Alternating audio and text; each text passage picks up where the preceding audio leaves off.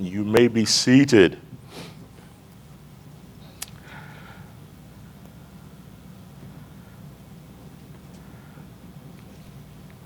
I just told Jonathan back in the sound booth before I walked to the front that perhaps I said yes too soon when Pastor asked me to preach tonight. I always appreciate it when he gives me the opportunity. And the devil, when we set our mind to do something for the Lord, he puts it in overdrive. He never gets tired. He never takes a vacation. And he knows where you live. I believe that because I know he knows where I live, and I know I'm not anybody special, so he's got to know where you live. You see, we need to be careful in all that we do. As I was contemplating tonight during the day, I thought, wow, June 16th, it was 2 months and 4 days ago that I was told I had COVID. Now, the timeline is foggy for me, and you say, well, that's nothing new for you, Gabe. Watch it. You're supposed to be kind. But I had been dealing with my sister, my younger sister. She'd been in ICU in a hospital in Iowa for 3 weeks with COVID and other major health complications. And in the midst of her struggle, I was just beginning my own. And just 2 days before they confirmed that I had COVID, my sister, Johanna, went home to be with the Lord. And as I began my struggle, I have to be very honest with you. Heaven was looking really good. Mom's there. I have a granddaughter that we've never met who was stillborn in the 9th month of my daughter-in-law's pregnancy.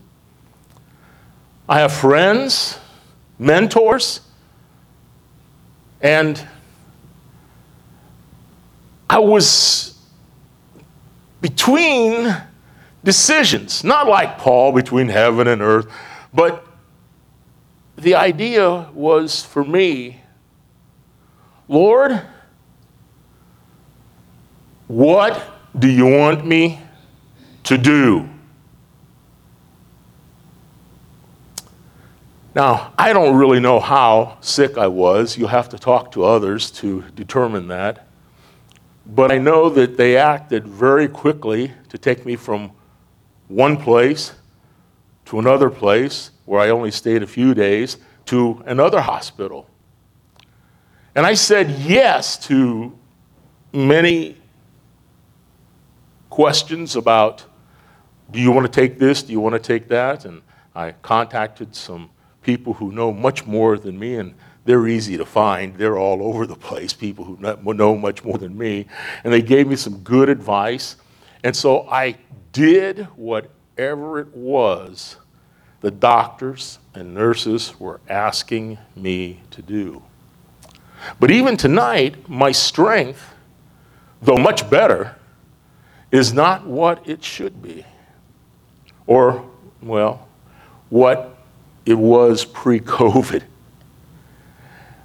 And so I believe as I search, and that's what I'm doing, I'm searching the will of God, searching the mind of God, because I believe that we all as Christians have different opportunities that come our way in our life where we need to redefine who we are, what we're doing, why we're doing it, and is it in the will of God? Now, It's not a bad exercise, and it doesn't mean that you ought to be paranoid about who you are and what you're doing and how your walk is right now. But evaluation is good to get alone with God and make sure that we haven't fallen into a rut, if you will, or a type of work or service, and it's not really exactly what God wants you to be doing.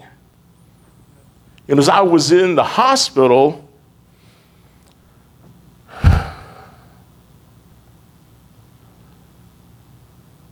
I had this very conversation with the Lord. I need to redefine. Of all the verses that I've read over the years and have preached upon over the years, shared with many, many people, this verse in 1 Corinthians, if you'll turn there with me, you all have it memorized, but it's good to see it as well as hear it. 1 Corinthians 15:58, therefore, my beloved brethren. What a great phrase. He speaks with tenderness. He calls them my beloved. There's a relationship there that is rooted not in humanism, that is rooted in the sacrifice of the Lord Jesus Christ on Calvary that saves men and women and brings them into the family of God. They're his beloved. And Paul acknowledges that. And he's going to encourage them. And he wants them to understand that he's not accusing them. There's no accusation here. He's coming from a position of love. Be ye steadfast, unmoving, always abounding in the work of the Lord. What a charge. And again, it's such a familiar verse. But as I was having this conversation with the Lord, this is what he gave me. Now, I said in the beginning of our service tonight in the introductory remarks that whatever is happening to us on the outside should not take away the joy that we have as we walk with Jesus Christ. But we all know tonight, we don't always stay there. We sometimes allow our joy to be quenched. To the Thessalonians, Paul exhorted them, quench not the spirit. And we don't have to have somebody else do that to us. We're very good, very professional at quenching our own spirit when we have the inward look instead of the outward and upward look. Well, that's where I was. I know we're not Catholic, and I don't have to confess to any one individual, but James does tell us, confess our faults one to another and pray over them. Pray for one another.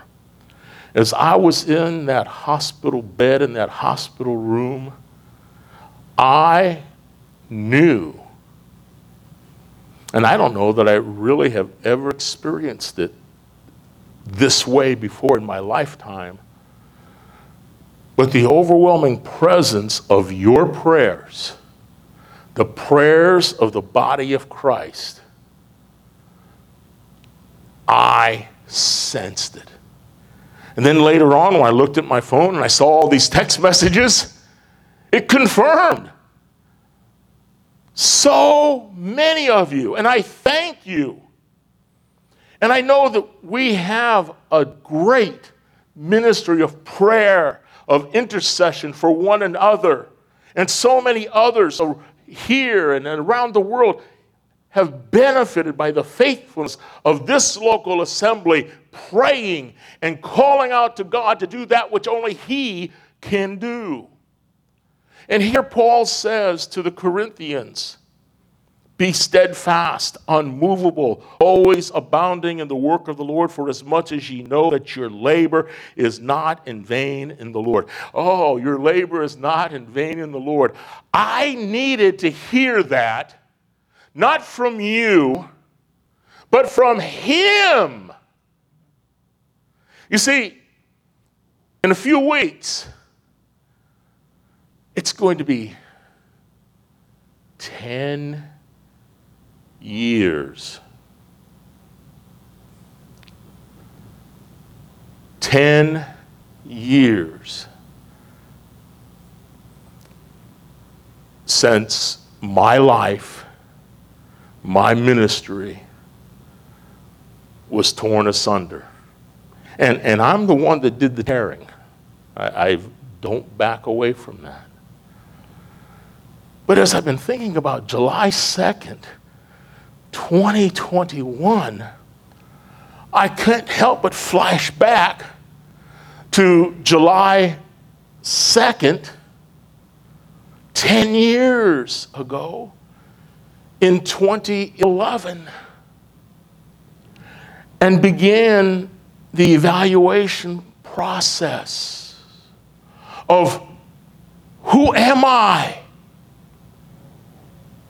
Where am I? What am I doing? What have I done? Lord, it's been 10 years. It may not seem that long to you, but it seems even longer to me. So, being in that mind and going through those evaluations, to have the doctor say, you have COVID, I was ready to see Jesus.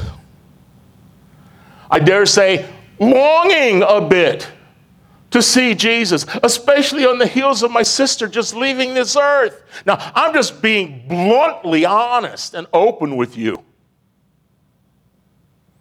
And I don't wish to offend you, but truth is truth. And we as brothers and sisters in Christ, if we're going to be able to rejoice, we have to understand the heart of brothers and sisters and not fall into the routine of just passing each other on a Sunday or a Wednesday night and glibly, hi, God bless you, yeah, praying for you, and off we go. Semantics. And I'm not saying that we do that. I'm thinking in terms of the body of Christ and churches in general. We need a wake-up call, and goodness gracious sakes alive, has not God given us from the winter of 2019 through the year of 2020 and the early onslaught of 2021, given the world, given His church, His people, a wake-up call?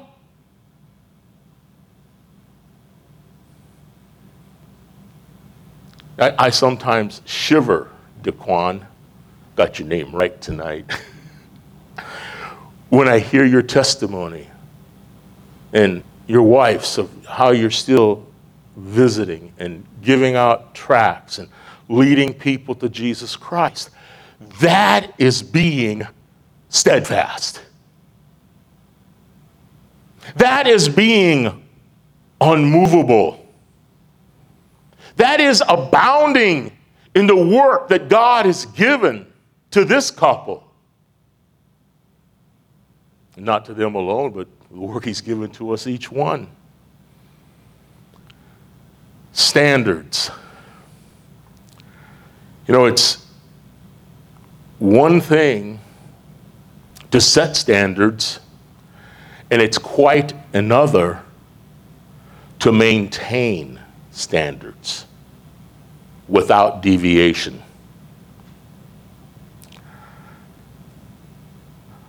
I don't have a conclusion of the COVID and the evaluation and what it is God wants and what it is I'm supposed to be doing. That's still being worked out between He and me. And quite honestly, I don't have any inkling, and that's okay. He'll let me know when He wants me to know.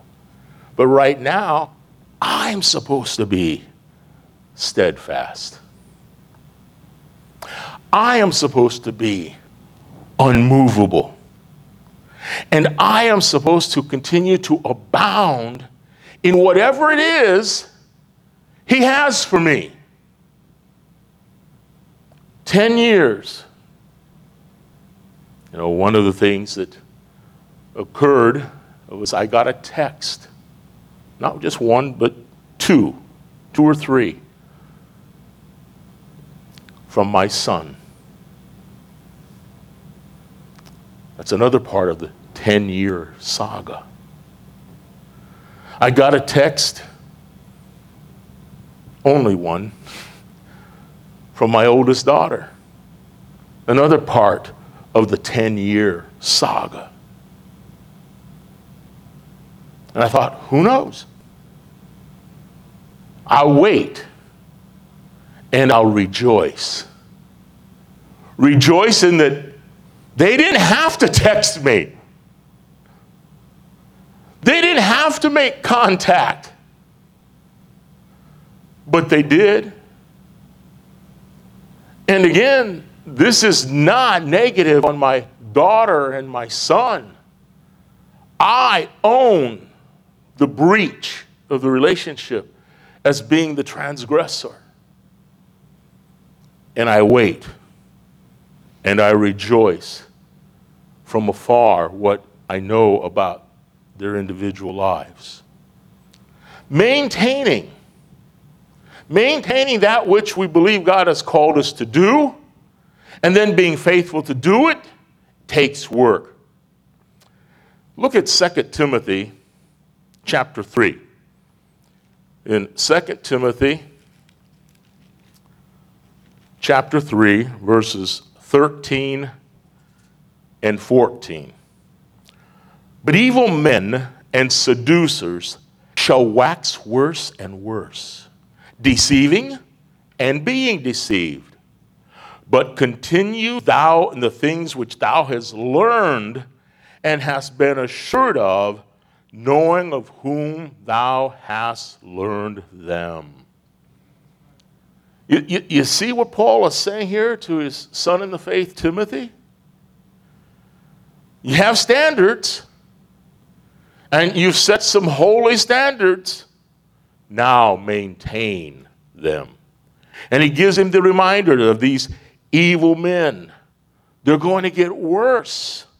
Now, I know we can't imagine that, especially in the month of June as you are in and out, perhaps, of the D.C. area and all of the attention that goes to the ungodly gay movement in that city, and not just that one alone, but cities across this land. It is going to get worse. And they're deceiving our children. They're deceiving men and women, and they're deceived themselves. Several years ago, as an Uber driver, I picked up a client and picked her up at the press club there on F Street and 14th. And she engaged me in conversation, and we were going to have a short trip across town. It was going to be about 20, 25 minutes. And I answered all of her questions, as I always try to do. And it came to my testimony, and I shared with her. And she said, well, and when I asked her what her thoughts were, and da-da-da-da, and she said, well, I'm a lesbian. Now, you have a split second in that situation to make the right decision and say the right thing. And all the while, I mean, you're shocked. At least I was. I went, oh! But a split second. And God is so good. He's so good. We know that he's good all of the time. And in that split second,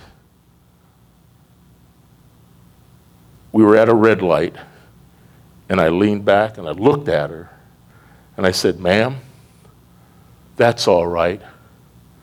Jesus loves you just as you are. No rebuttal, no argument. She took the track, this was your life, and went on her way. Yes, we have standards. We need to maintain those standards. And we need to understand that those that are breaking God's heart are doing so because they are so deceived, so in need of a Savior. And I submit to you tonight that our heart needs to be breaking as well. We need to see the world as God sees the world. Those in our family who don't want a relationship with us. Those in our place of business who stab us in the back. Whatever the situation is, we still need to be steadfast and give them, as God opens the door and the gospel of Jesus Christ. Now, I want you to notice in 2 Timothy 3:13 and 14, there are two types of people mentioned in these verses. Those who are moving, those who are standing still. Two types of people. Those who are moving, becoming worse and worse. Those who are standing still. He says, continue thou. This is the reason we are to be steadfast. The world is moving. And in the last year and a half, going on 2 years, there's never been more evidence of the moving of the world to a godless way than what we've seen. That's my opinion. You may differ, and that's okay. I'll still love you. Will you still love me? That's the question. I'm hard to love. I understand that. But God puts people in our path not by accident. Sometime in the next 2 weeks, I will take my 15,000th trip for Uber. Next month will be 6 years. Oh my, I'm getting so old. 6 years I've been driving for Uber, and God has spared me, protected me, and given me so many opportunities to share the Lord Jesus Christ. One conversation, I don't remember when it took place. I'm going to blame COVID for that. Is that okay, Ryan? Can I blame COVID for not being able to remember things? What are you going to blame? Anyway, we won't go there. That's meddling now. We had a good conversation, and we were almost to the destination. And the gentleman, sir, may I ask you a question? I said, well, absolutely. Are you a Christian? I said, absolutely. That's why I have these tracts here. He went, oh. Most people noticed them right away, but he said, I take him at his word, oh, I didn't notice those. And so I had more conversation with him. And he said this, you sounded like a Christian. We were not talking about biblical things. We we're not talking theology. I don't remember what it was we were talking about, but I know it was just conversation. And later, after I had time to think about it, I thought, it's so simple. It's so simple to treat people with kindness and love and respect. Even the non-Christian does that. How much more so for the believer in the Lord Jesus Christ to go above and beyond, or we're told in the Gospels to walk that second mile. I want to be a second mile Christian. I don't want to be satisfied with just doing the routine, of just doing what's expected of me. I want to do the unexpected. That's when it gets good. That's when it gets exciting. When God sees a man or a woman who's willing to do more. Because I know that with him, I can do more than I ever thought or hoped. And if I just rely upon me, oh my, what a disappointment. Now, Jesus would never say that. That's me. Jesus would just say, okay, come on. I'm not through with you yet. There's still something. You're right. There's still something I need you to do, that I want you to do. And in my time, not yours, 10 years, quit thinking about it. Don't dwell upon that which is negative.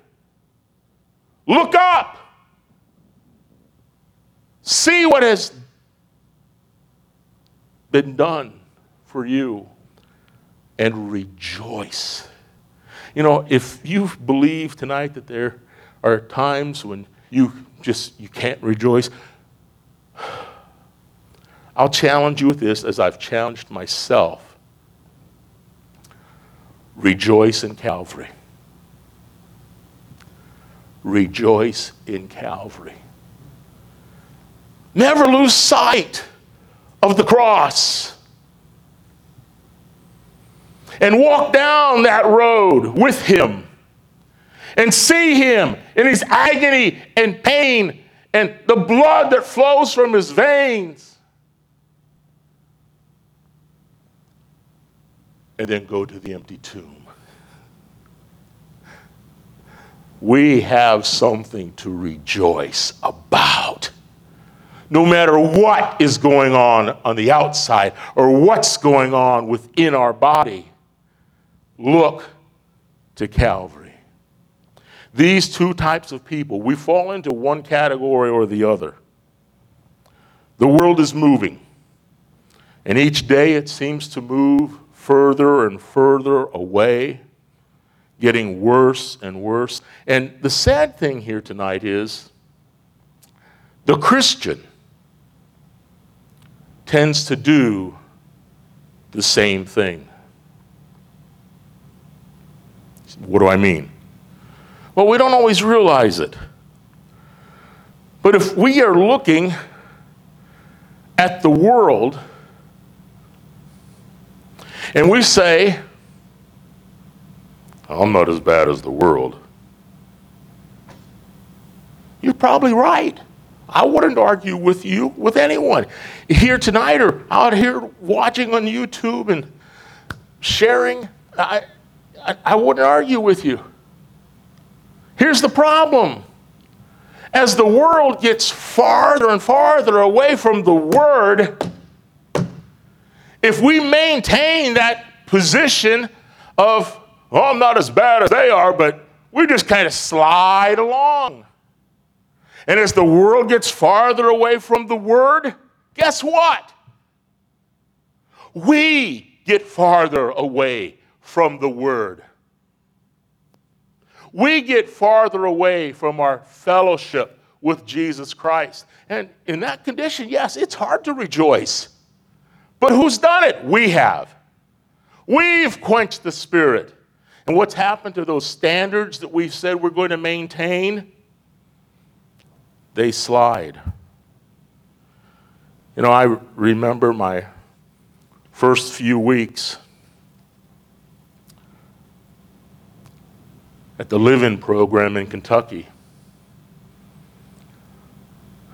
I had that type of sensation mentality. I looked at the other some 60, 70 men who were there for various and sundry acts of immorality, and I don't belong here. I'm not like him. And I was cringing.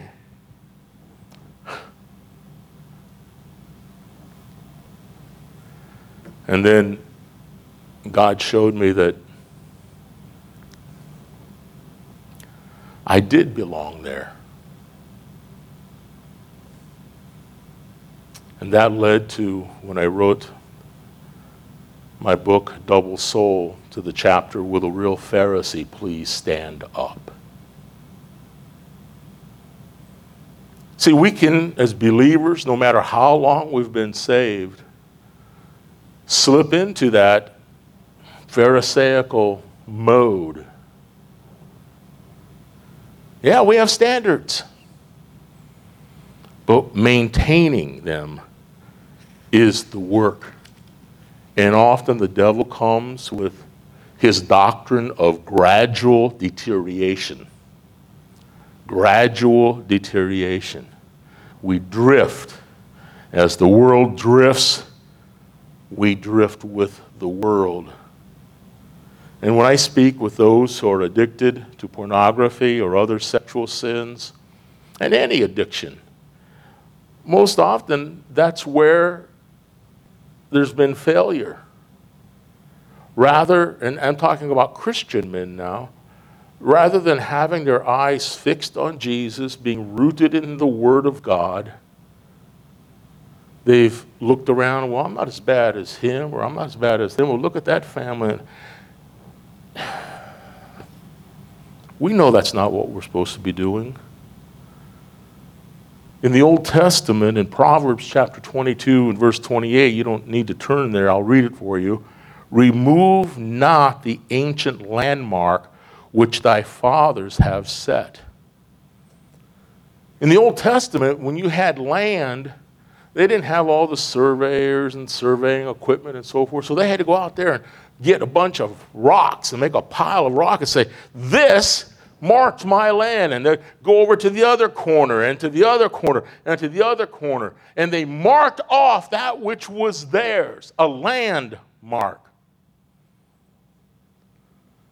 to make sure that the rocks weren't moved by a despicable neighbor.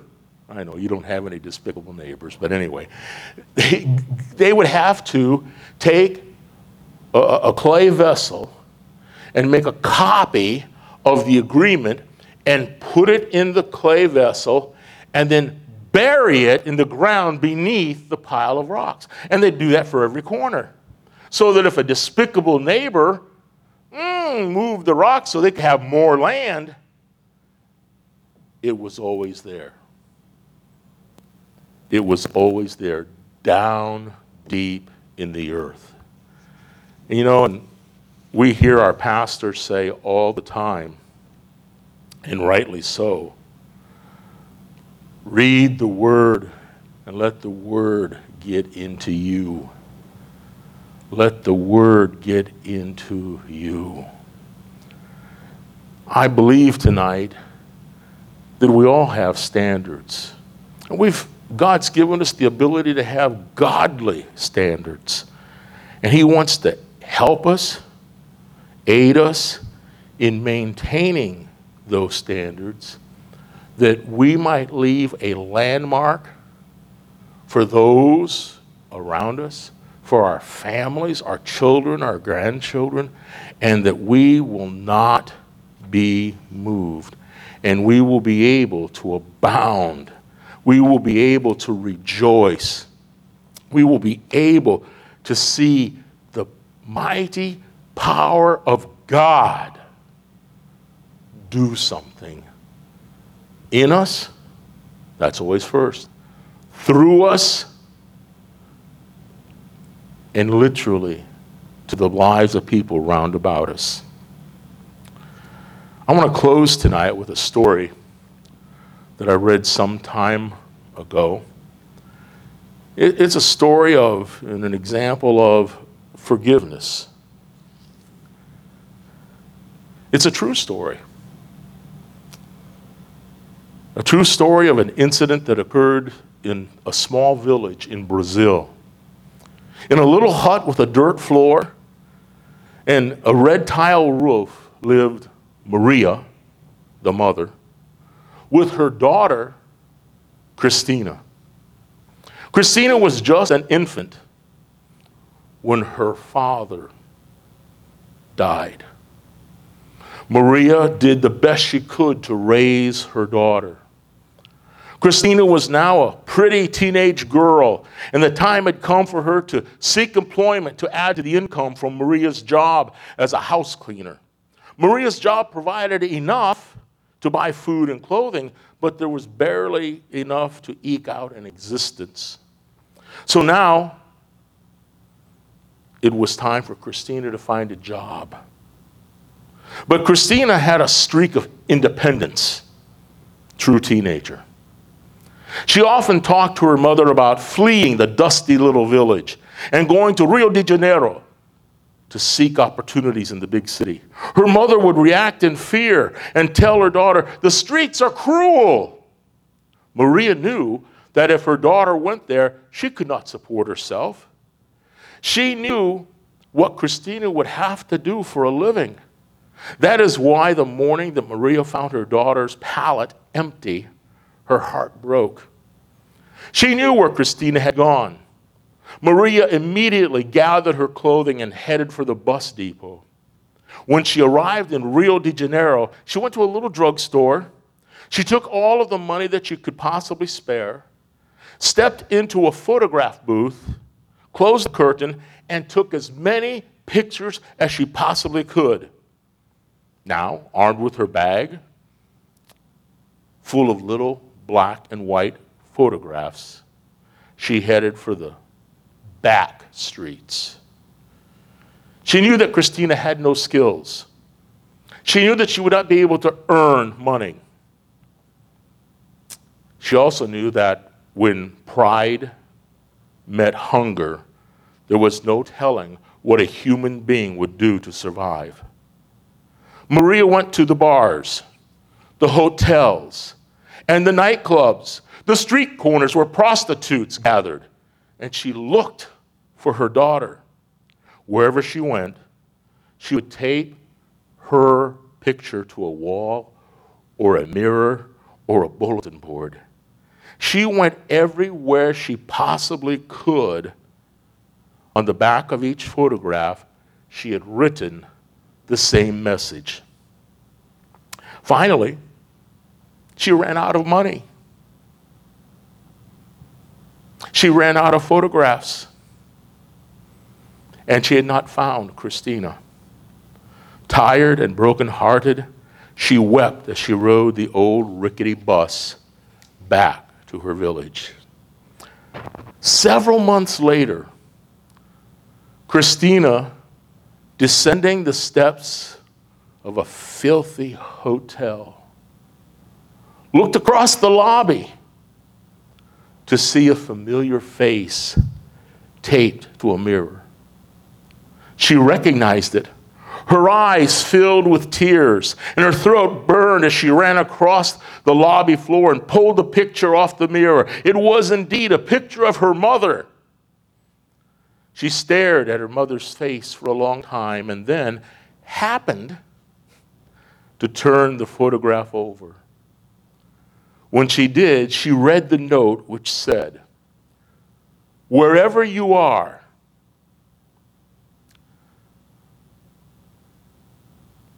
whatever you have become, I will forgive you. please come home. And Christina did. Against the dark despair of sin, there is the light of the gospel of Jesus Christ. The light of forgiveness that encourages us to stand fast, to be unmovable, to abound in whatever God has for us. Is that not what Mr. Newton did when he penned the great words to Amazing Grace? How sweet the sound that saved a wretch like me. I once was lost, but now I'm found. Was blind, but now I see. Let's pray together. Father, we thank you tonight for the privilege that you give to us to be called your children.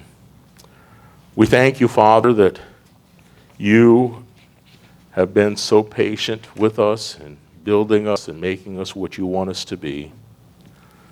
And Lord, we pray tonight that if there's anyone here who has never come to saving faith in the Lord Jesus Christ, that they may make that decision tonight to bring glory and honor to you. We thank you, Father, for the promise and hope that is ours, that one day soon you're going to call your children home. Until that day come, we ask, Father, that you would use us as you see fit, for we ask it in Jesus' name. Amen. Brother Ryan.